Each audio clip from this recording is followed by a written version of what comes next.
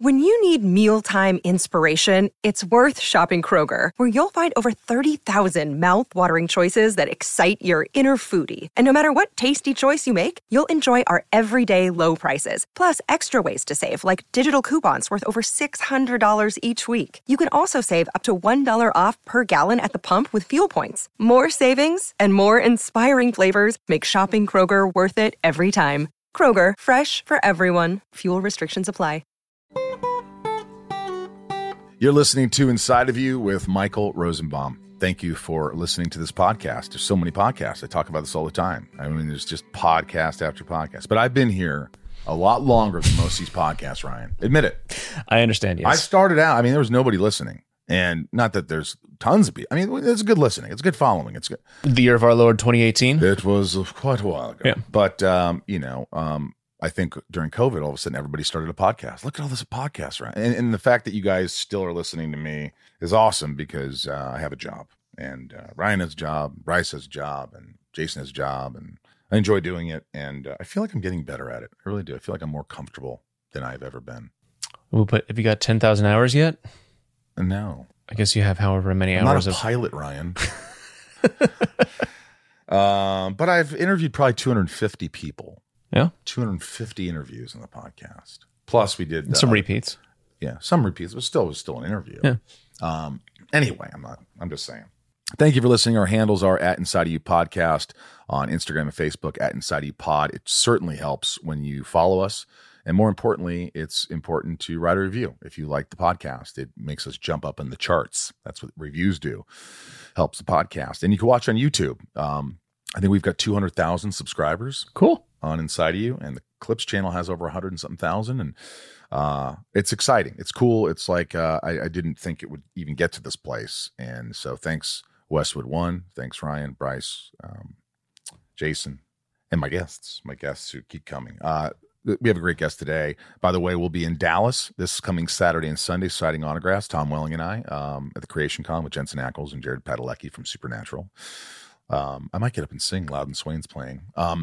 Saturday night, we have a Smallville Nights event. Me and Tom reading scripts, prizes. You don't want to miss it. Trust me. We've been doing it a lot now, probably 30 times. And we haven't had one person ever not like it. It's always everybody's so happy and have so much fun. And if they don't, then I wouldn't be doing it. So get tickets to the event. You can go on my Twitter at Michael Rosenbaum. I was locked out. Yeah, that was a whole saga. It was. And what's funny is I was like, oh shit, I need it back. Cause a lot of people know what your podcast is doing and your work and life. And then I finally just kind of gave up. I go, I'm just done with Twitter. I got a new account, whatever. Doesn't have as many followers. And then this girl, Julia McNiven, an actress, great actress. And she texts me and says, hey, old friend, I saw that you were hacked. I know somebody. And I go, okay. And then that somebody called me or texted me, and then I text them, and they got in touch with somebody. And the next thing I know, within 48 hours, it was done. Megan Hubble really helped me. Megan, you rock. So I got it's a pain in the ass when things get hacked because they're going, we need your email to verify. I go, well, they obviously took it when I hit the link, so they changed the email. So I don't, I was this state of looping. I was in a loop. Is that what we call it? Yeah. It was anyway, it was inconvenient. Definition of insanity. Yes. That's exactly what it is. But anyway, Dallas, also, if you want to go to the Inside of You online store, we've got great stuff. I've got the new ship keys autographed, Clark's ship that Lex takes the key. And so Smallville scripts, Leximus, we have those. Those are a big hit, and a bunch of other stuff, figures and Inside of You mugs and tumblers and all that stuff. So if you want to go there. And also, of course, the album, sunspin.com. You can get our new album. It just came out 2 weeks ago. We're everywhere. Spotify, Apple. But if you want to buy the CD, I think it's in iTunes, or you can get the CD on sunspin.com along with cool merch. We had a real successful Stage It show, and we performed virtually live. It was pretty awesome. And so thanks for all your support doing that. And obviously the Talkville podcast is doing all right, and we have a good time doing that. So thanks for supporting that. And that really about does it. Thank you so much. And Zach Levi is here. This is a good one. I got him to cry. I don't want to say I got him to cry. It just, we got really deep. I mean, you're going to love this conversation. Jason was here. You weren't here for this interview. I was not. And Jason was, I really think like, wow, Zach is really a really bright guy. And there's something that's said here that when you guys watch or listen, that really affected me. I forgot I was being interviewing someone, and it just made perfect sense. It was about family and stuff like that. So listen, it's a great interview. I love it. He's got the new Shazam coming out. He's got so many other things coming out. He's got his book, Radical Love, that you got to check out. He also has the audiobook for that, so you can hear his voice while you're listening. And I love him. He's a really great friend of mine, and I'm glad to have him on the podcast. So let's get inside of Zach Levi. It's my point of view. You're listening to Inside of You with Michael Rosenbaum.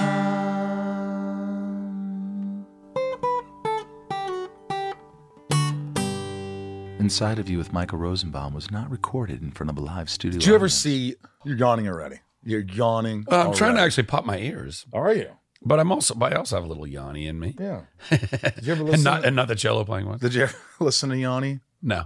I never either. I'm sure I've heard Yanni played on no. some mall rate, music or like in a Muzak in an elevator, but I've never like gone out of my way to listen to Yanni, which is not to say the man is not talented.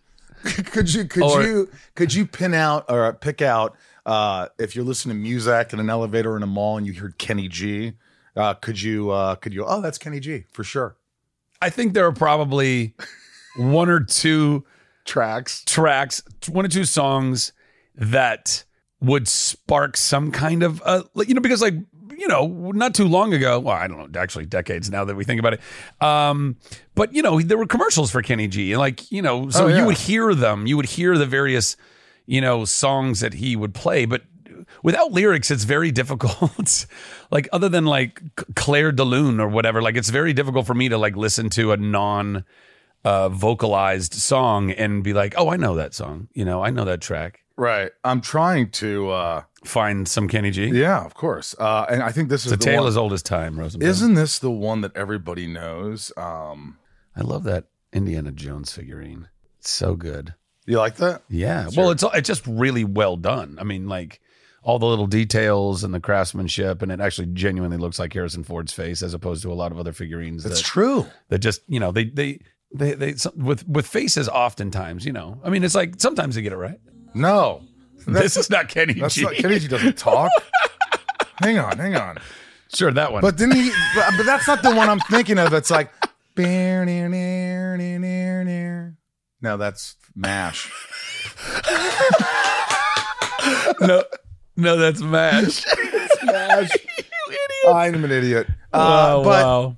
Yeah, anyway, you and I were talking about what were we talking about? Well, before conventions. Yeah, right. We were talking about conventions before this, and you were talking about how when you started doing conventions, signing autographs and stuff, you're doing Chuck, and you felt like you went there and it was fine, and the fans are great, and blah blah. You went somewhere in England, Birmingham, England. Yeah, Birmingham. Don't you ever.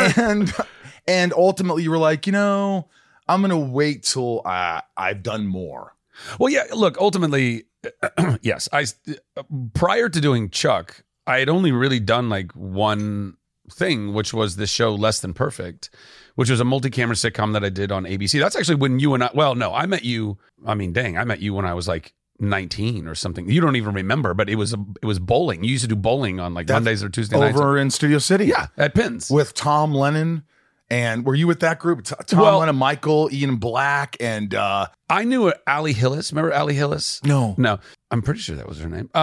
But I met some people like coming down and auditioning. I didn't even live in LA at the time. I still lived in Ventura with my parents. But I would come down and on all the auditions and stuff, you'd meet people, friends, whatever. And this girl, Allie, was like, yeah, you should come. I go to this bowling night at Pins, and this guy, Michael Rosenbaum and all that stuff. And I knew who you were from the work that you had already done.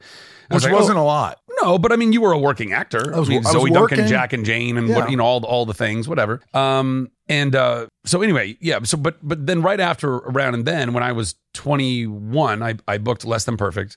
And so from 2002 to 2005, I did this sitcom, but sitcoms, that's not a convention work. I mean, actually nowadays it's like almost anything can go to a convention. It's really kind of crazy. Not crazy bad, just interesting how it's all evolved. But mostly sci-fi. But mostly sci-fi genre, fantasy. Marvel, yeah. DC things that have some kind of a, at least a connection to that world. Right. But anyway, so I'd only really done that, and then I was doing Chuck, and then Chuck tied into that because it's nerd culture and sci-fi culture and all that kind of stuff. And so I got invited to Birmingham to go to this convention called Star Fury, and I had a lovely time and met not just wonderful fans, but also friends. I mean, Felicia Day and I became friends there. Miracle Laurie and I became friends there. But I realized, and also we got to this, it was really funny because there was a campaign going on for Chuck at the time. I think it was like the end of the second season or something. And there was a big fan campaign to like save the show. Subway was one of our main sponsors, and even like product placement tie-ins, we had it on the show all the time. I liked it. It was a really good product placement in that we just leaned into it. It was so like winking to the audience. How about that foot long, as opposed to like trying to make it subtle and like as if it's a part of natural dialogue in a show to talk about any product for that matter. Right. And we don't get paid for the commercial anyway. But it was really fun because there was a Subway literally around the corner. The campaign was happening like right then that weekend because the finale was airing. And somebody told me there was a Subway around the corner, and I was like, and Adam and I, we had already done one panel. Adam Baldwin, thank you, very good. Who was the illustrious Casey on Chuck. We had already done one panel. And it wasn't that small, that big of a convention. So like everybody who was at the convention who wanted to go to the panel basically already saw the panel. And we had one other panel. And I said, well, what if we just like, instead of doing the panel, what if we just invited everybody to go to Starbucks or to Subway? And I did. I just said, hey, so the foot-long finale is going on right now. We've already talked about all the things we can talk about. Who wants to go get a sandwich? And I marched everyone. How many people marched with you to Subway? 100? Maybe about that. And 100. they all went and stood in line? The ants go marching one by one, hurrah, all the way from the convention center, all the way. And it was close. I mean, it wasn't like, far, far, far away, but we had to like walk across this like, I don't know, business center kind of area. You were sidewalks. Rocky, essentially. Bro, we rockied all the way up those steps. And then we had by the way, the poor people at Subway we tried to give them a heads up, but they were still not prepared for the amount of people that they were about to get hit with. And so because it was moving as slowly as it was, I was like, yo, let me get back there. So I started making sandwiches with the sandwich artists, by the way. I became a sandwich artist for a day. Wow. I know. But anyway, so I say all that to say it was a really memorable and lovely time. I'm so glad that I did it. But one of the things that dawned on me in that weekend was I don't really have a lot to talk about. I don't have a resume. I don't have a career in this particular world, sci-fi genre, fantasy, nerd culture, whatever, to sit at a table. Not that I wasn't worthy. Anybody's worthy of going and sitting at that table if you've been invited or whatever and you want to go sit there.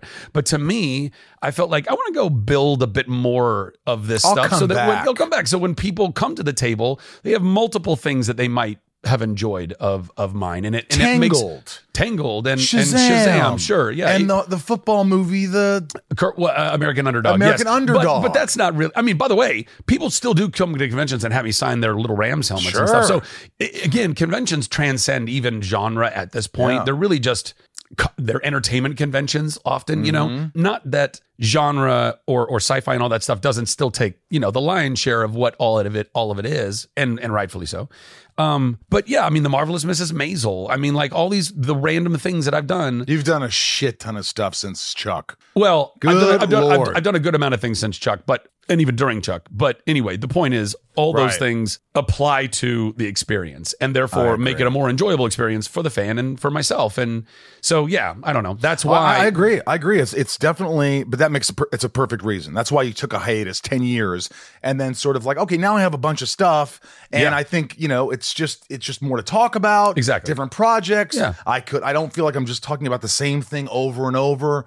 I think that's smart. And now you're at a place where, you're a big movie star and things have changed. You haven't changed. I'm trying, baby. No, you haven't changed. I hope not. You know what's good though? Especially since, 2007 was Chuck. Chuck ended when? 2012. 2012. Yeah. But since 12, you got to think from 12 to now, 10 years, like how much you've changed how much do you think you've changed mentally in terms of mental health? Oh, certainly. Well, I mean, listen, I hope to your comment before, I hope I haven't changed at all when it comes to Not whatever the good, like with any of us. I hope that none of the good qualities in us change. Yeah. The good qualities hopefully not only never change, but only become more polished and more capable of creating more positivity in your own life and the lives of those around you.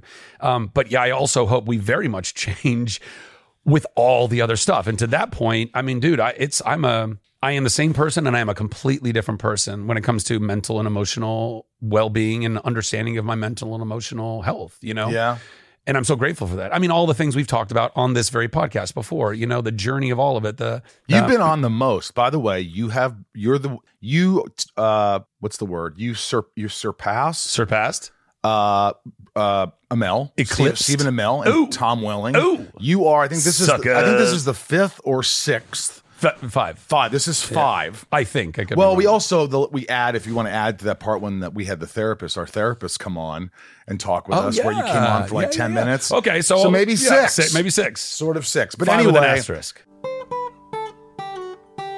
Inside of You is brought to you by Shopify. Shopify is the global commerce platform that helps you sell at every stage of your business. This is an amazing platform. I use it on both podcasts. It has worked wonders for me. It's so amazing how easy it is to navigate. If you want to sell products, t-shirts, soap scents, so whatever it is, Ryan, you want to sell, this is the way to do it. You could see what your best seller is right there, analytics, how much you're making this month, what products are selling the best. It's really fantastic. From the launch your online shop stage to the first real life store stage, all the way to the did we just hit 1 million order stage? Shopify's there to help you grow. Whether you're selling scented soap or offering outdoor outfits, Shopify helps you sell everywhere. From their all-in-one e-commerce platform to their in-person POS system, wherever and whatever you're selling, Shopify's got you covered. Shopify helps you turn browsers into buyers with the internet's best converting checkout, up to 36% better compared to other leading commerce platforms, and sell more with less effort thanks to Shopify Magic, your AI-powered all-star. Plus, Shopify's extensive help resources are there to support your success every step of the way. Because businesses that grow with Shopify. Sign up for a $1 per month trial period at shopify.com/inside, all lowercase. Go to shopify.com/inside now to grow your business, no matter what stage you're in. Shopify.com/inside. The longest field goal ever attempted is 76 yards. The longest field goal ever missed? Also 76 yards. Why bring this up? Because knowing your limits matters, both when you're kicking a field goal and when you gamble. Betting more than you're comfortable with is like trying a 70-yard field goal. It probably won't go well. So set a limit when you gamble and stick to it. Want more helpful tips like this? Go to keepitfunohio.com for games, quizzes, and lots of ways to keep your gambling from getting out of hand. If you had to pinpoint, or one specific thing, and maybe this is too vague and you'll have to elaborate on it, but what has changed mostly in the last 10 years for you in terms of your mental well-being? What is the one thing that you notice you're just stronger about, maybe handling things, handling life? We'll get into I know your dad is sick right now, and Instagram. And so it's like, I guess why I'm asking this question is because I know we've talked about it, and you post and you're asking for prayers, and everybody's sending prayers, including me, to your father. Thank you. And thank you to everybody out there who has been so awesome and so supportive and so loving and, and really thoughtful and intentional and selfless in those moments, whatever moments that you guys can share. And ultimately, I think, just a tangent really quickly, I think prayer is a beautiful thing, even if at the end of the day, the thing that we are earnestly asking for and hoping for does not necessarily manifest. The intention behind it all, taking that moment and being of service in your energy, in your spirit, in your heart, in your mind, outside of you, that is good for you. It is good for them. It is good for us as a collective. And there really is, I believe, energetically, and there's so much science behind this too. I don't know if you're familiar with Dr. Joe Dispenza or people like Dr. Joe Dispenza. Do you know them? I know of them. I mean, I've checked out I want to his get Joe stuff. Dispenza on the podcast. He's so amazing. Man, yeah, he's a really interesting cat. I've never, I don't like follow him intently. I have one of his books I have yet to get through, but I bring him up because I think that he is a representative of a very real thing, which is energetic kind of manifestation, which, by the way, is prayer.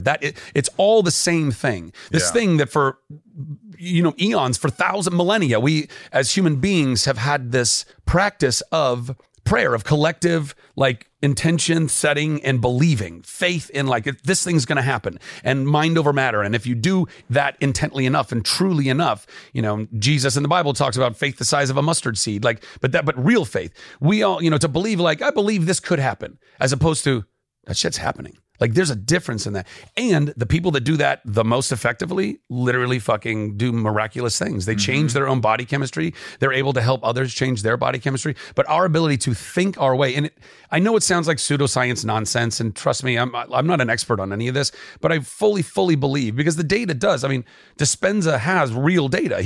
They put monitors on people, they test their bloods and all these things. And there are people that you can see very clearly that are transitioning from a very unhealthy mind, heart, spirit, body, and you see all the bad stuff manifesting in their body because of bad thought process. I believe all that. And then if you have good thought process, you can manifest the good things. So anyway, prayer, though, for all those of the more religious side of what manifesting and is. you're not a big advocate for organized religion and all that. You're more about not So really. Yeah, no. I mean, well, we'll unpack that too. But I do think that as a concept, I think that prayer is real. And what we're seeing is that it's scientifically being validated. So whether you want to believe it's coming through God, through Jesus or Muhammad, or actually not Allah, it's not Muhammad because Muhammad was the prophet, but through Jesus, God, through or just spiritual energy, God, or just spiritual energy. Or, by the way, even if you're just a total atheist and all you believe in is science, there's science behind it. So there's something there to just you gotta believe in something. There's something to appreciate behind that, and I think it's worth all of our time to allow ourselves to investigate that and really unpack that idea, whether you're a spiritual person or not. And I do, and from my perspective, I'm both a spiritual person and a person of science, and I really think that all of the evidence is there enough for me to go, it's real. There's something real there, and it's not just for the person that we are praying for. It is for the collective. It is for our collective edification as human beings. Do you guys hear that? What he's saying in a nutshell. Layman's terms right here, folks. I'm going to give you layman's terms.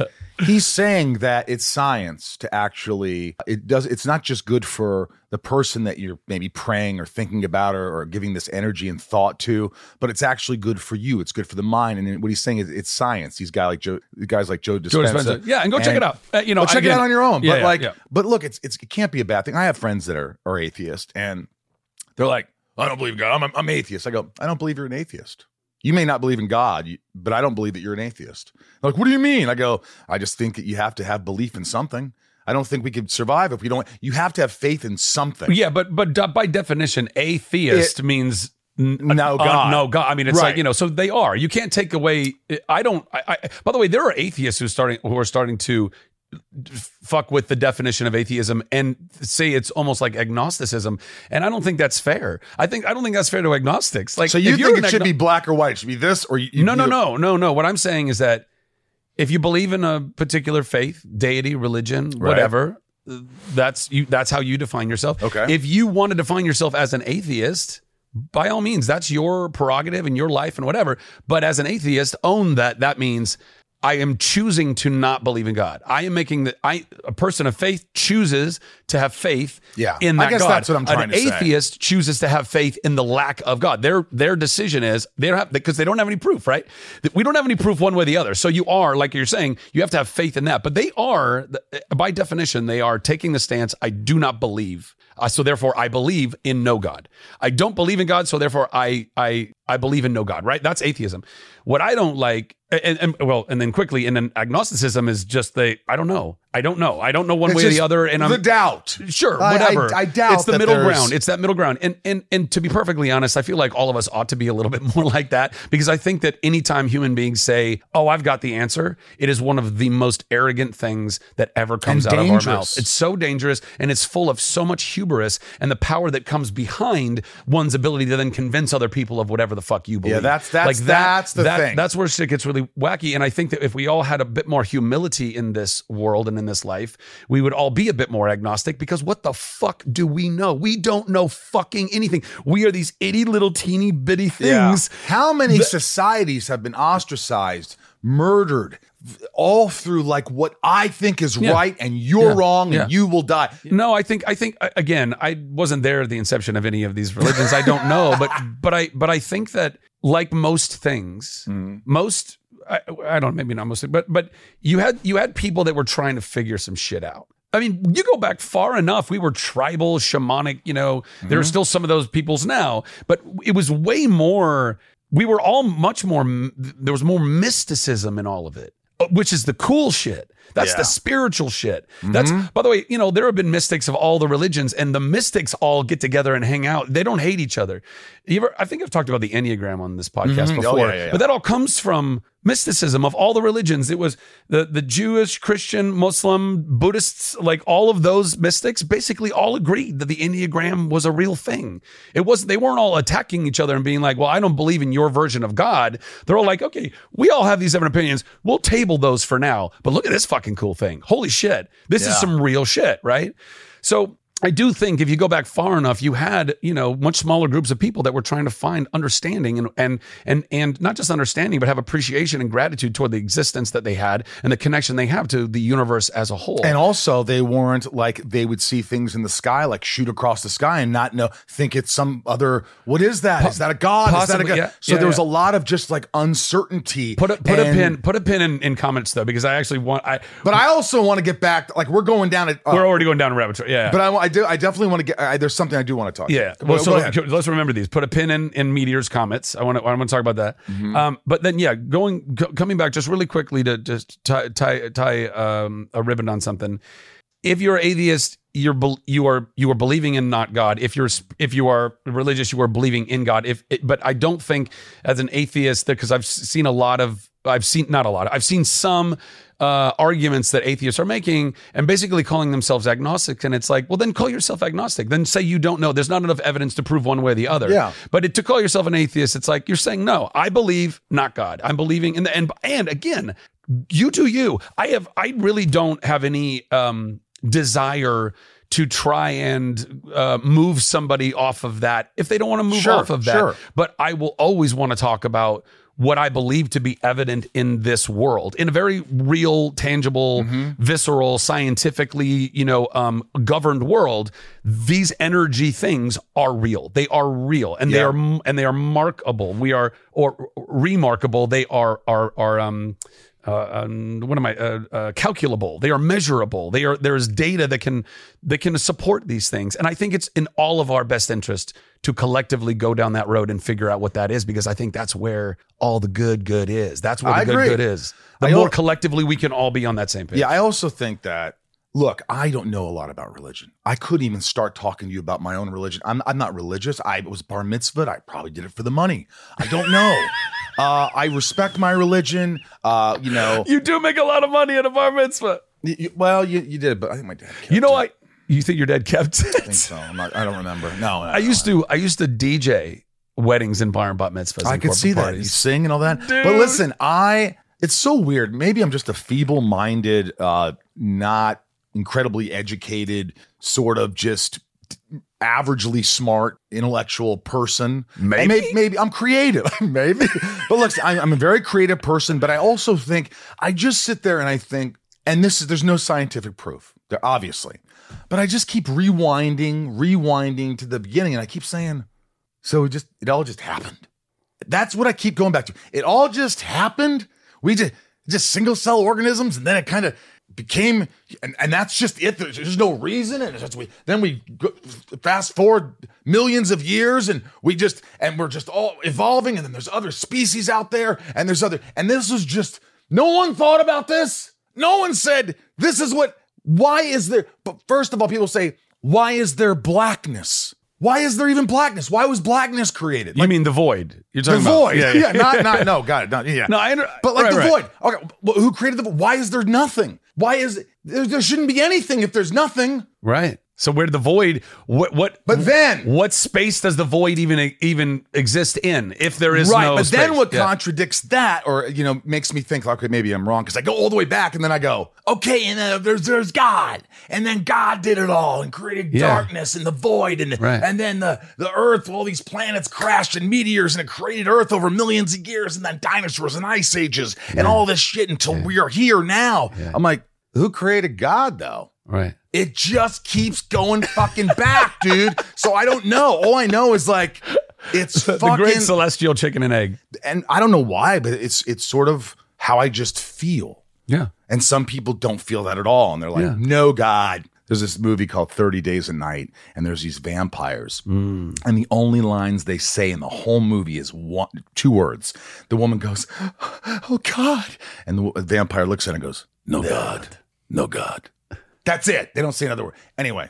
Don't they say there is no God? No, just God. No God. No God. No God. Oh, fuck. Oh, that's even more terrifying. It's creepy. Yeah. But listen, I do want to get, because we can go on about this, and I want to go on about it. I mean, that's why I'm here. I know. But what I do want to say is, when I was thinking, the question was like, how have you changed in the last 10 years? But the reason I said it is because I wonder how Zach would have, how he would have been affected by his dad being in the hospital and dying and all these things going on if this was 10 years ago. Like, how much have you evolved, or how much have you gotten mentally stronger to make you give you coping abilities, and not to say you can prepare, but sort of understand what's going on. No, totally. What's the difference? Well, I mean, listen, look, and I've said this before on the podcast, it all starts with self-love. All of it. I mean, maybe I'm generalizing here, maybe. But what does self-love have to do with that? Let me get there. All right. Rosenbaum, Jesus. So listen. In order for us, I believe, to have deep amounts of patience, fortitude, grace, kindness, strength, confidence, decision-making, from that confidence, all of the attributes, I believe, all of the attributes that are really the attributes that we're seeking, that we want, peace. We're all really ultimately, we want to fucking feel peace. We don't want to be in a state of fight or flight, which we're all in all the time. Our society is built for it. Put a pin in that shit. But in order to feel all those things on the best, deepest, healthiest level, starts with you believing that you deserve to feel all those things on that level. And if you don't love yourself, truly love yourself, then you don't make that space, not the time, not the energy that you put toward yourself, again, you have to practice all those things with yourself in order for you to practice them well with others on the deepest level. You know who talks about that in their book? You. Me. Your book. Yeah. Yes. Which is awesome. Which, by the way, you guys should get it. Where do they get the book? Radical Love. You can get it online. Anywhere. It's, unfortunately, it's still not international. I for anybody who is watching the podcast from outside of the U.S., I've been trying to get HarperCollins and the folks to figure out how to get it to other countries, because it's just not available. Particularly, even if at the very least getting the Audible or the book to other English speaking countries. Because you're the audio. I do. I read the audio. Yeah, I read the audio. But I wanted to get it even translated. I understand that there are costs associated with doing all the translation, and the markets have to warrant that. Like, there have to be enough people calling up their book companies in Brazil or Italy or wherever and saying, hey, we really want this book. And then if there's enough of that demand, then they call HarperCollins and like, yo, we got a lot of people that want this book. But at the very least, there's no costs in translational costs to go to other English speaking or even countries that have a lot of English speaking people in them if they want to sell. It's easy. Right. Just make it available. It's digital, for God's sake. I mean, it's not Radical Love. Radical Love. Yeah. Radical Love. And so, all right. So get back to loving yourself. Loving yourself. Right, and these in order to do all these things, to have a peace and strength for all these things. I don't see how it works any other way. What's up, everyone? It's Reality Steve, your number one source for all things Bachelor Nation and reality TV. Every day, I'm giving you the behind-the-scenes juice and your info on all your Bachelor Nation stories, and also interviewing some of your favorite reality stars. My name has been synonymous with spoilers, but I'm so much more than that. Give me a listen. The Reality Steve Podcast, part of the Believe Network. Just search BLEAV on YouTube or wherever you listen. But don't you think that I look around me, and I hate to use celebrities as an example, but I see a lot of people that I'm like, they don't love themselves. They're horrible people. They're whatever. And they're successful and they're doing all their things and they're walking on people and they don't give a shit. What do you think they actually love each other? That love themselves? I don't think success and self-love are the same. Mutually, or they are mutually exclusive, or you know what I mean? Like there are, I mean, it's unfortunate. I wish karmically that the world worked faster, that our existence worked faster. I wish that people doing shitty things felt the brunt of that shit faster. It would course correct a lot of people a lot more quickly, I suppose, you know, and maybe make it. But that's just not how it works. And so, yeah, you could be very successful and be a douchebag. You could be very successful and treat people very poorly, and very successful and not love yourself. Yes, sure, yes, yeah, of course. But I don't think, again, success is a great marker sometimes. I think I've become more, every time I go and actually truly show up for myself, love myself, look at areas of my life that I need to I need to be smarter about this. I need to be stronger about this. I need to be better about this. And I need to do it. And I need to keep that promise to myself. Every time I do that in my life, that's when really wonderful things happen. So I do think that success can be a marker of you loving yourself, of doing the work, the real work, the internal work that you need to do, right? I agree with that. I think that I really believe that I'll just say that being a good person and being generous and being humble and altruistic and all these things, if nothing, makes you just feel better and makes you love yourself. I think it's helpful. More. I think it's helpful, but I guess what I would even go a step further and say, focus less about being generous and focus more about again, loving yourself and accepting yourself. And the more you're able to do that, the more you're able to do it with other people. The more you're willing to accept that, like, oh my God, I fuck up all the time, and there are so many things that I would rail, and my self-talk was so bad and all that jazz. And as soon as I just started saying, like, hey, it's not your fault. It's, like straight up out of Jerry Maguire or Good Will Hunting. Robin Williams looking at Will Hunting and saying at Matt Damon, it's not your fault. It's not your fault. That's true. But that means it's true of everyone. Every single person. It's true of everyone. Person. So you're saying. And so hear me out. So the internal work is recognizing that you want to be generous. Yes, generosity as an act is a beautiful thing. And everyone should do it. Almost regardless of your motive. Go be generous. And by the way, generosity brings out gratitude. And gratitude, scientific, bro, it's so cool. If you watch, not even if you are practicing gratitude. Brain changes. Dude, if you watch someone else show gratitude, it's almost more powerful than your own gratitude practice. Isn't that crazy? Yeah. If you watch somebody help an old lady across, you see it. You feel it. And it encourages it in you. You are seeing an example in the wild and go, that is good. That is good to do. And you watch somebody walk an old lady across the street, and you see the old lady, oh, thank you so much. That's hugely powerful for your own edification. Your own. I just want to cut you off real quick. Okay. And then remember what you're going to say. Good. Because otherwise I'm going to forget this. Yeah.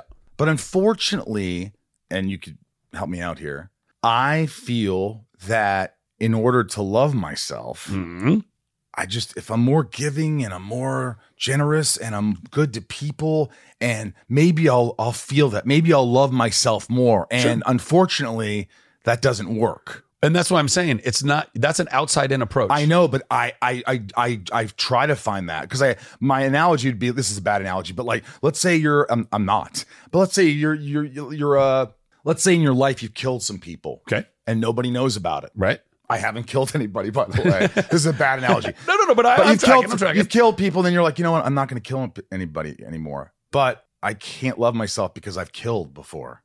Okay. Does that make sense to you? It does. That is an end of a spectrum that I have a very hard time.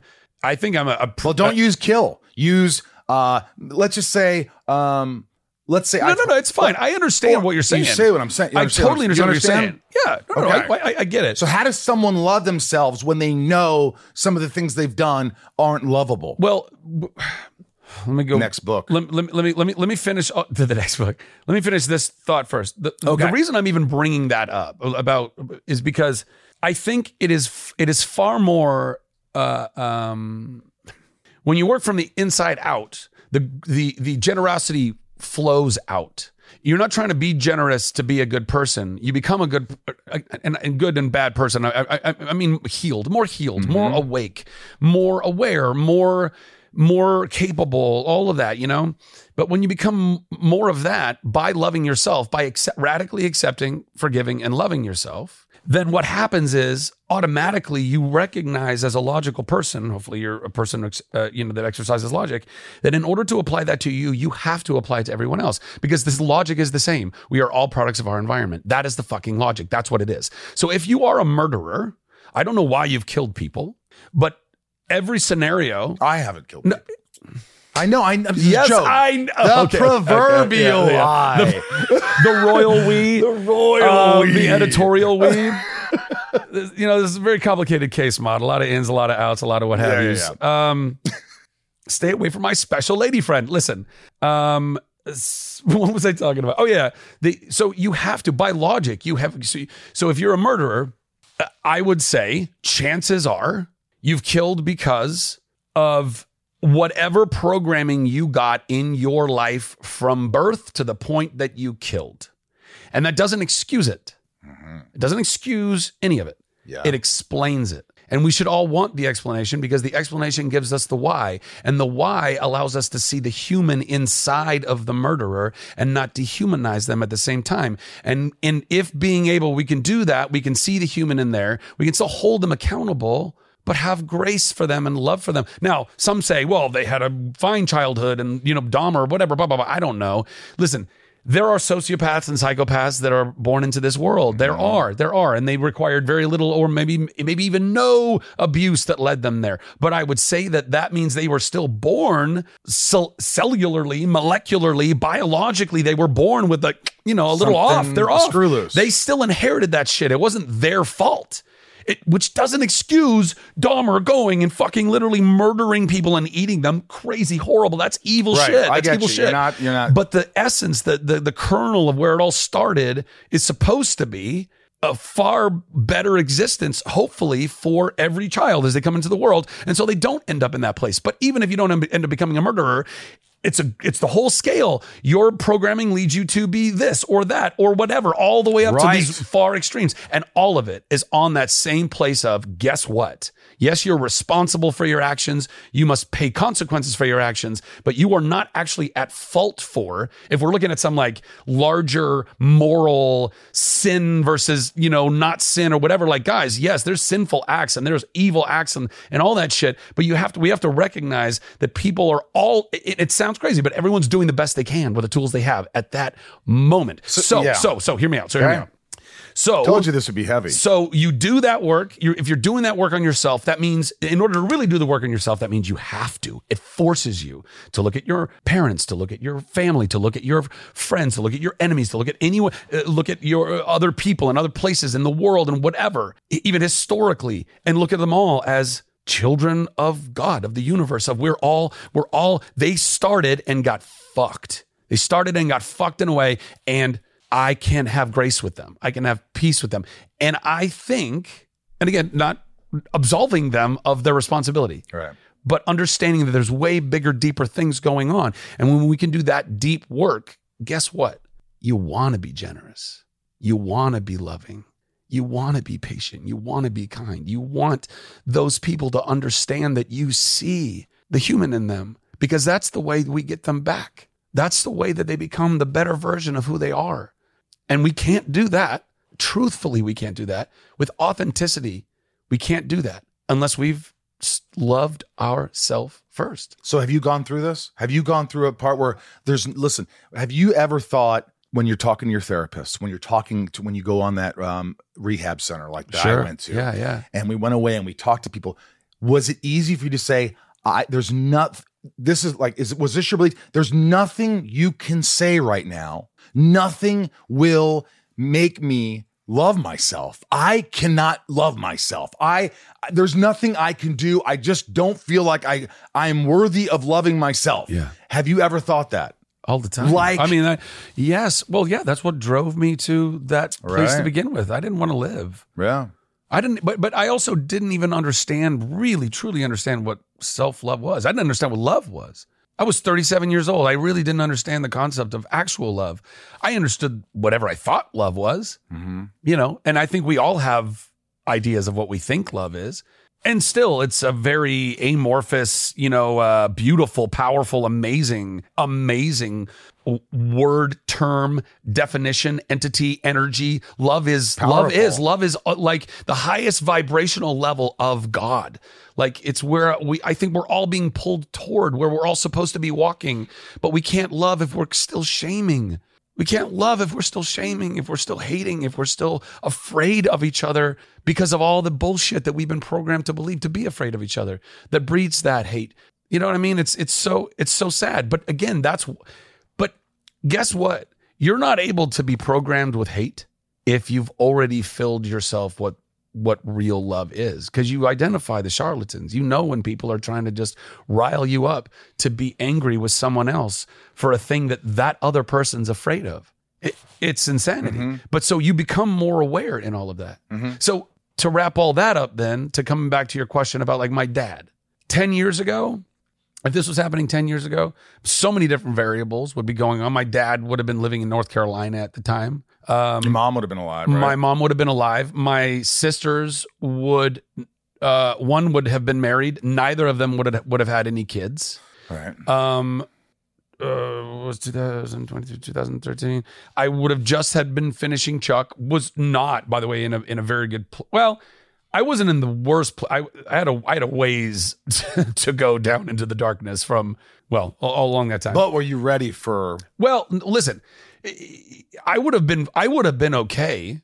I mean, I'm okay right now. I love my dad, but my dad wasn't in my life my whole life. I mean, really, I saw my dad 2 weeks a year, and we would talk on Sundays sometimes for like 5-10 minutes. My dad would call it swapping howdies. And not that my dad wasn't there to give me wisdoms along the way and love along the way and encouragements and stuff. And I'm very appreciative. But why was it so intermittent? Well, because my mom and dad divorced when I was 6, and then my mom remarried my stepdad and moved us up to Seattle. My dad's job was relocating to North Carolina, and my dad was like, well, I guess I'll only see the kids a little bit anyway, and he fucked off and went to North Carolina, and he worked for that company for another like 25 years. When did you forgive him, or have you? Obviously you have. Oh, yeah. Well, I think that I forgave my dad. I mean, it's a process. You know, like healing is a process. Yeah. It's not always like, and I forgave him then. It's like, I am forgiving. I am healing. It's a journey. And that's okay. It's actually kind of beautiful in that way, you know, and the pressure of like, I got to get to this monumental moment. And look, sometimes it is this massive moment. Or at least moments. Yeah. And it's so cathartic. I mean, even when I flew in, my dad's health took a real bad turn last week. Saturday. Yeah. So not this past Thursday, but the Thursday before. I was supposed to come to LA and be here for a little bit anyway, starting on the 18th. But my sister texted me 2 Thursdays ago, and she's like, yo, can you get here now? Because we're not even sure Dad's going to make it through the night.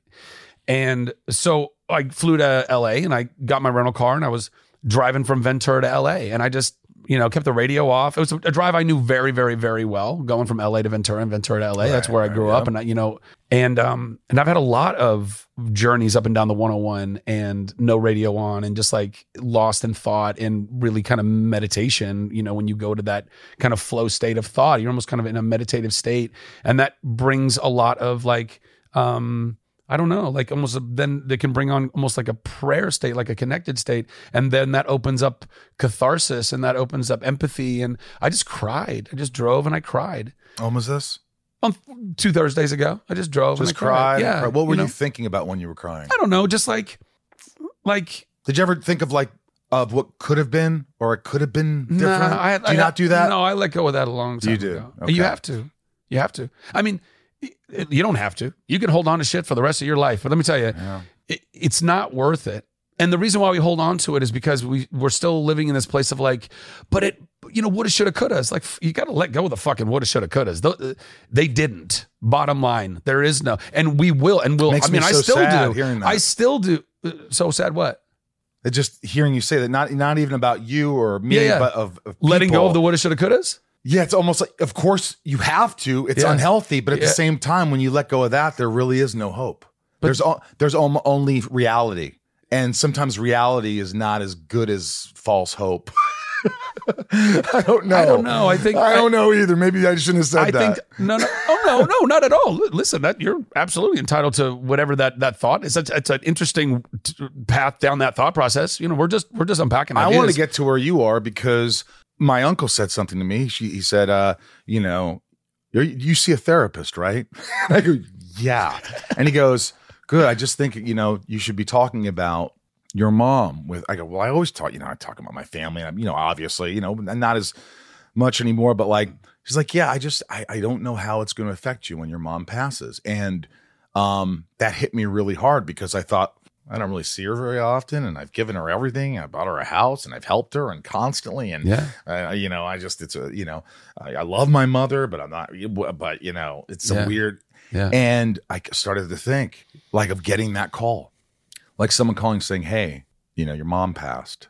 And even saying that, I get a little numb. Yeah. And I don't know how I'll deal with it because there are certain things between my mother and father, between me and my mother, myself and my father, that will never, ever be resolved because of really good reasons. And a lot of people say there's no good reasons. They're all reasons. There should be no reasons. You should always clear the air. You should always say I know they're just two people that I can't really get close to. I just can't. You don't need to. I love them and I'll do anything for them, but it's just hard to really, I don't feel vulnerable. I can't open up and they won't. And Michael, it doesn't feel real. You don't need to. So I worry about myself, when the time happens, if I'll be okay. Well, I would encourage you to recognize that, again, the more you go and work on you, the more you'll be able to radically accept, forgive, and love them. Okay. Which still does not equate to you have to be close to them, which still does not equate to you have to just give them carte blanche access into your life in any way, shape, or form. None of those things equate to each other. You know what I'm saying? And it's not about that. Being able to handle a death or really anything, involving any of this kind of stuff. The best way to be able to handle it is it's not that you have to somehow get everything healed so much that you're close again and you're like, oh, I love you. Like, oh my God, like that kind of love. That's not what it is. You have to relinquish this idea that you're responsible for them first and foremost. You're not responsible for them. That's it. At all.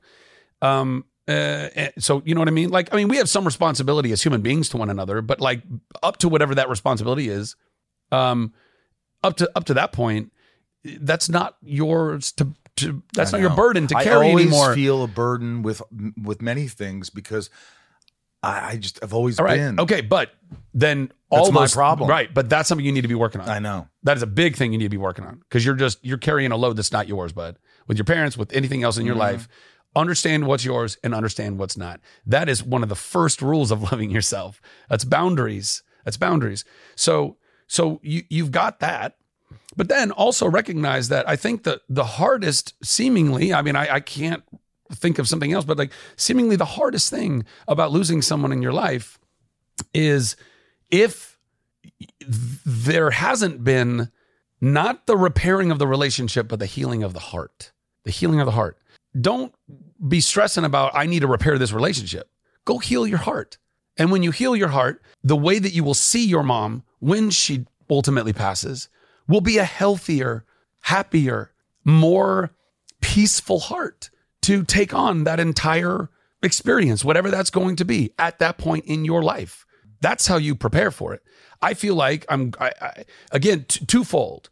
My dad wasn't really in my life. I love him. I mean, I talk about it in my book. He's been more a part of our lives in the last 5-6 years since he retired and moved out to LA and then moved to Ventura. Made an effort. Yeah.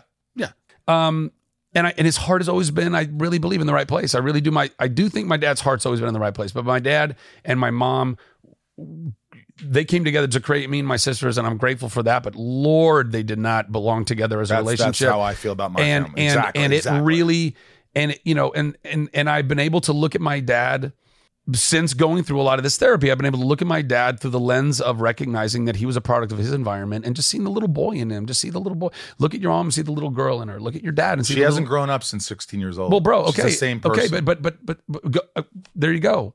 And recognizing that, oh man, let your heart break for that. It has. Yeah. And then in that, then you go, oh, there's some grace. There's some empathy. There's some love. There's some things. But there's also manipulation. Bro, but listen, understood. But that's not, understand that the manipulation is her trying to survive. My mom was literally a master manipulator. Like, oh my God, like she could fucking sell ice to a fucking Eskimo. You know what I mean? Like it was incredible the way that she could pull on people's heartstrings. I mean, eventually that people started, hopefully people start recognizing the manipulative games and they all start burning bridges and all that shit. You know what I mean? Which was really sad for my mom. It was hard, but she wasn't manipulating people because she wanted to be a bad person. Your mom is not manipulating you or anyone else because she's actually like twisting her Machiavellian mustache and being like, Agreed. No, she's manipulating because she's trying to fucking survive because that's what she learned. That's all she knows. Which doesn't absolve it of her responsibility and the consequences of it, which means you don't have to have a relationship with her, but heal your fucking heart and heal it by recognizing that it's not intentional. It's not personal. It's none of those things. She's just scared little girl. Bro, we're all just scared little kids. All of the ways we hurt other people, all the bullshit that we do in the world.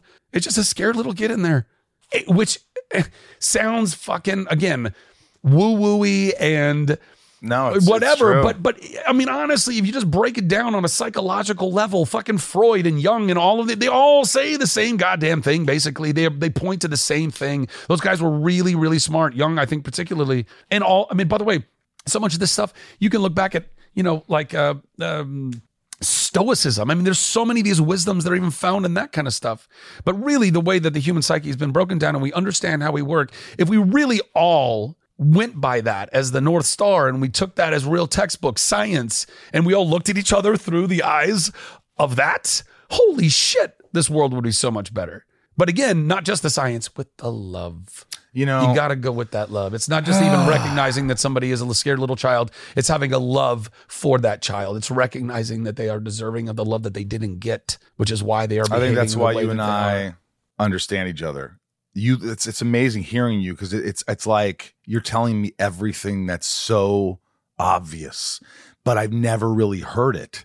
So I've never heard this from therapists or your analogy, not even your analogy, but the reality of what it is about that little girl and all these things.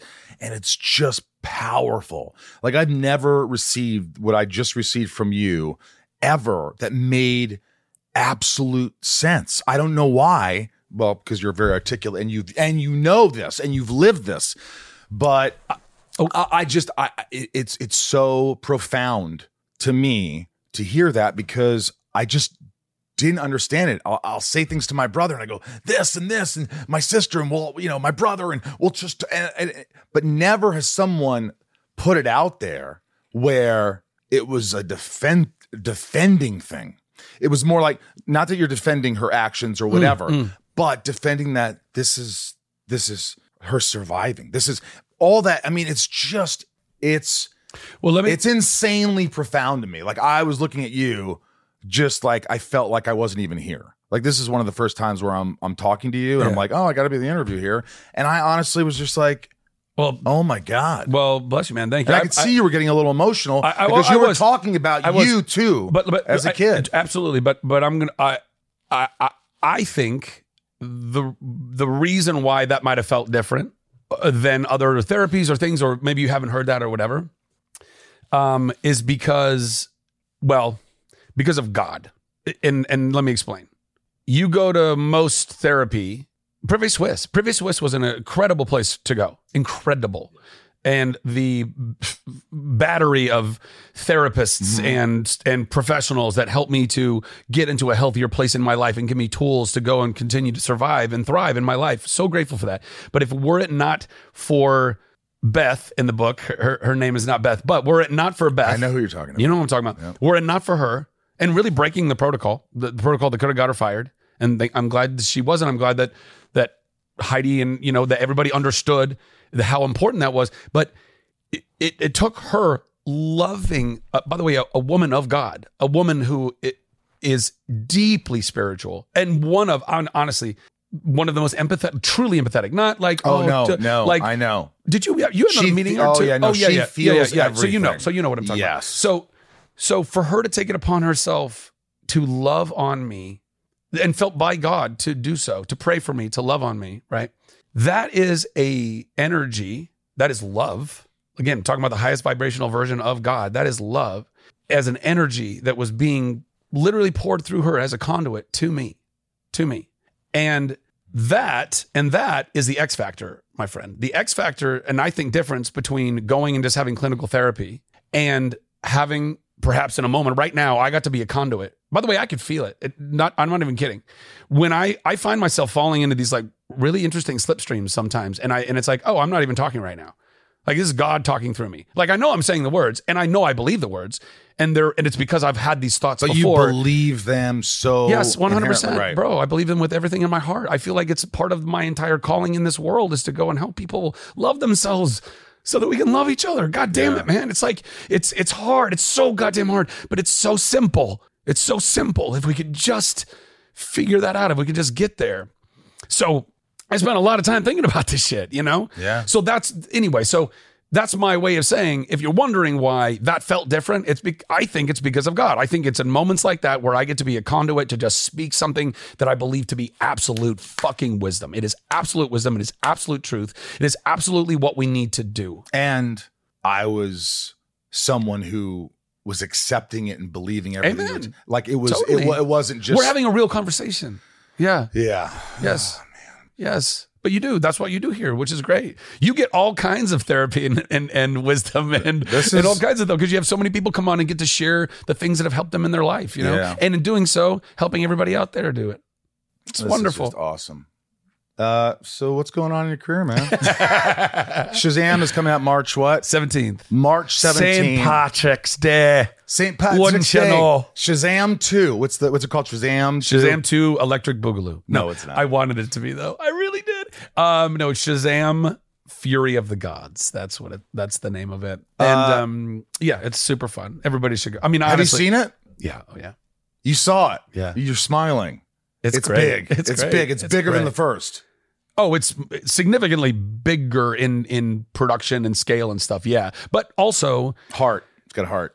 Well, it's got all, and the first one did. It's got all the, I mean, I know I'm biased, clearly. I mean, I'm as the titular character of a movie, it's very difficult to not be biased about your movie. But I think I try to be as objective as I can when I can.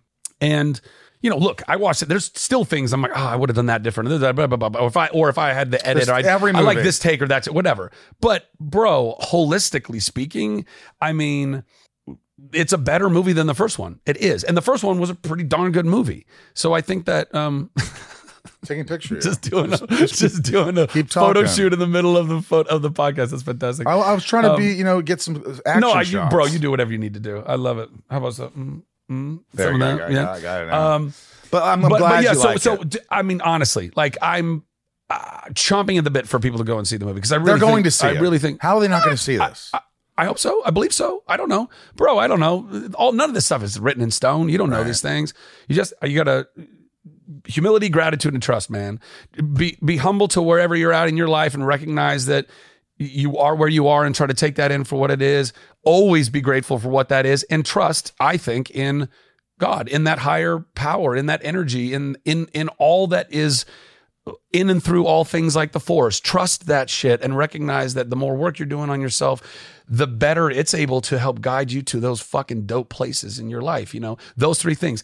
If the movie does well, like great. If it does really well, fuck yeah. If it doesn't, I would be disappointed, and I'd be surprised because but honestly, you'd be strong enough. I hope so. From the therapy Oh, that man, you I wouldn't hope fall so. apart again. I hope so. But you can't that validation, all these things, it doesn't equate with real love and real or actual value as a human being. Value as a human Bro, being. It's hard. You know it's hard. It's hard, but you gotta particularly in our business, it's real hard. Believe because it's so personal. Bro. I know. It feels so personal. Yeah. But anyway, so yeah, it comes out March 17th. I think Radical Love is the book. You guys got to get that. If you're Mm-hmm. overseas, just Instagram him or tweet him, and he'll probably message you back and say, "Oh, get it here," or have your friend get. He's trying to get it overseas. We're trying to figure it out. Right. And what else is going on? What else?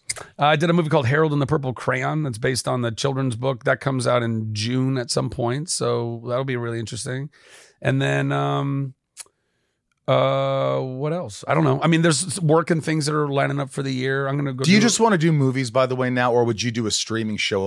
No. To me, it doesn't matter what the medium is so much as it matters what the quality of the content is. You know, like I was dying to be in The Last of Us. Like I wanted. Did you see it? I haven't, not yet, but I've heard it's great. I can't wait to watch it, and I'm stoked for it. Listen, The Last of Us video game, first and second, that whole franchise, some of the best gaming I've ever had in my. I've never played that game, so I'm not sure. Goodness gracious, it's so good. But my buddy Carter Swan, he's an executive producer. I love you, Carter. I'm very proud of him. Yeah. I hope this thing blows the hell up. Oh, yeah. Everybody's loving it. Oh yeah, he hasn't and for returned Neil my Druckmann, email. So fuck you. And Neil Druckmann and everybody at Naughty Dog and all the people that are behind the game. Like, you know, and by the way, it's a huge win for video game content because most series and movies that come from video games just haven't really been great. They're That's true. You know, it's not been a very successful transition, and which is unfortunate because they are so intrinsically connected, particularly now that we have so many movies and so much content with CGI,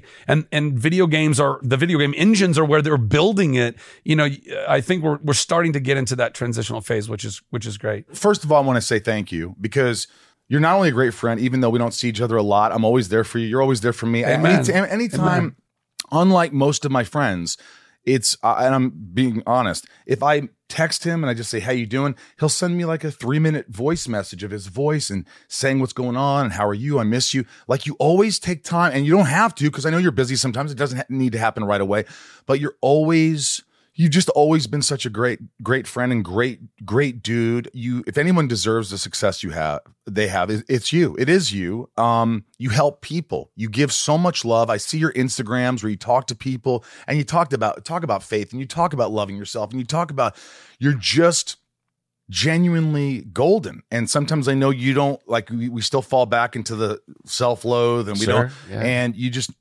if you ever think that way, you have to just know that. Look, if I like you, I mean, fuck, dude. But look, this has been awesome. I always want to have you on every year. I hope you'll come on and just. Well, you know I do. I love it. You do. Listen, man. I first of all, thank you so much. Those words mean so much to me. Like legit mean so much to me. Yeah. And I know you do, and that's why they mean something to me. You know, but. I've said it before on the podcast. I love coming on because of this very thing. Because of, if nothing else, we, two people that genuinely care for each other and who care about unpacking big ideas, can sit down and just unpack big ideas. And that's why I love podcasts so much. You know, like it really has given people an opportunity. Look, talk shows and all that stuff, and like that can be fun, I guess, but it's all canned. It's all like super like crunched. You know, you're doing a bit, you're doing a thing, and that can be fun. But you don't actually have to have a real fucking conversation. And I think that's why, by the way, I think that's why podcasts have blown up, because we need deeper fucking conversations. We've lived in this bite-sized, disposable content world. Next on Jimmy Kimmel, we'll talk to him for 3 minutes about nothing. About nothing, you know? And those are great. Yeah, I love Jimmy, we're starved, of course. Yes, but we're starved for, we have been starved for real, meaty, deeper conversation. And that's what podcasts provide. And that's what yours provides in the spades. I think the most, thank you. And I think the one word, if it's a word, relatability. That's a word. I think people, when they listen, I think a lot of people go, "Oh, who's Rosenbaum? And he's got a celebrity podcast." But when people listen to it and they actually come to me and they spread the word, they're like, "This isn't a celebrity. This is like, you're really trying to find something out to help someone who's listening or yourself," and that's it's purpose. In a lot of ways, this podcast has inadvertently given me purpose. I never thought it was going to be a podcast about mental health or talking about adversity and anxiety. No. Yeah. I thought it was just going to be, hey, so anyway, let's talk about, and all of a sudden vulnerability hit and it opened up, and you're one of the people that really got this thing started from the beginning with opening up and talking about your mom. And if you haven't heard the other episodes, you're in for a treat. I love you. Thanks for allowing me to be inside of you for the 6th time. Oh man. And every time you're inside me, it gets a little bit easier. And a little limper because I'm 50. I'll see you later. Love you, buddy. Love you. Always good. Always great. He's been on more than anyone. He now tops Stephen Amell and Welling as most appearances. Really? Yep. Huh? I think Jared's been on 3 times and Jensen, they've each been on 3 times. So they're up there. Who else? Who else has been on? Welling's been on like 3 or 4 times. You've had Erica Durant's a couple times. Durant's has been on twice. Kristen's been on 2 or 3 times. 3 times, I think. So anyway, thank you, Zach Levi. If you're just listening and you didn't listen to the intro, there's a lot of great stuff on there where me and Tom are going to be signing autographs and where to get our new CD and blah, blah, blah. All that stuff. But again, I couldn't do this without the top tier patrons who I'm going to read off now. So these are the top tier patrons, patreon.com/inside of you if you want to join, if you want to give to the podcast and keep it going. Without you guys, I couldn't do it. Here we go. Nancy D, Leah S, Sarah V, Little Lisa, Yukiko, Jill E, Brian H, Nico P, Robert B, Jason W, Sophie M, Kristen K, another Kristen K, Raj C. Raj, you've been here a long time. Hi, Raj. Joshua D, Jennifer N, Stacy L has been here, and Jamal F, and Janelle B, Kimberly E, Mike E, Eldon Supremo, 99 more, Santiago M, Chad W, Leanne P, Janine R, all these names. See, I read them off now, and it's just like they've been around for, years. It's insanity. That I'm not saying you shouldn't do it. I'm saying it's insane how supportive and amazing you are. And when I read these names off, it's like you've been with me since the beginning. That it's cool. I'm very lucky, and I really hope you're still enjoying the podcast. If not, write in and say, hey, you've lost it. It's just the interviews. It's all about the interview. So if you like the interviews, this other bullshit that I'm talking right now, like in the intros, it's not as important as the information you get from the guests, and I don't think anybody wants to really hear me babble on like I'm doing. Maya P, Maddie S, Belinda N, Chris H, Dave H, Sheila G, Brad D, correct, Ray H, Tabitha T. I'm going to come to Japan sometime, Ray. I will. I'll see you and your husband and maybe your baby. Tom, that was creepy. Tom N, Liliana A, Talia M, Betsy D. Hi, Betsy. Where are you? Were you Zooming or what? You supposed to Zoom with us and canceled? I think you were sick. Chad B, Dan N, Big Stevie W, Angel M, Rhiannon C, Corey K, Dev Nexon, Michelle A, Jeremy C, Brandy D, Camille S, Joey M, Eugene N, Leah. How's that little baby?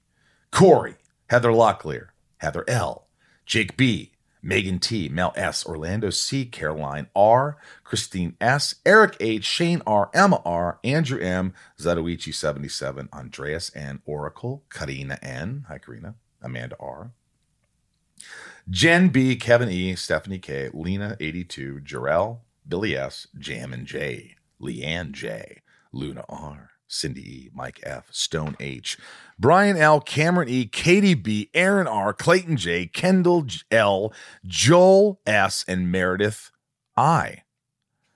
I don't know what I would do. I couldn't do it. I love you guys. Thank you for listening to the podcast. Thanks for supporting us. Ryan from the Hollywood Hills in California. I am Michael Rosenbaum. You're Michael Rosenbaum, and I am Ryan Taylor.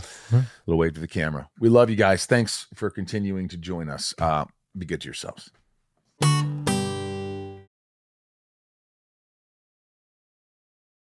Welcome to Talkville, the ultimate Smallville rewatch podcast. Guest star Sarah Carter as Alicia Baker, although I didn't really work with her a lot.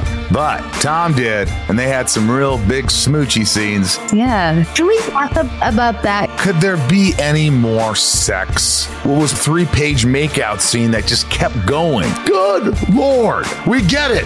They have chemistry. Jump in now or catch up on any of the past seasons of Talkville on YouTube or wherever you listen.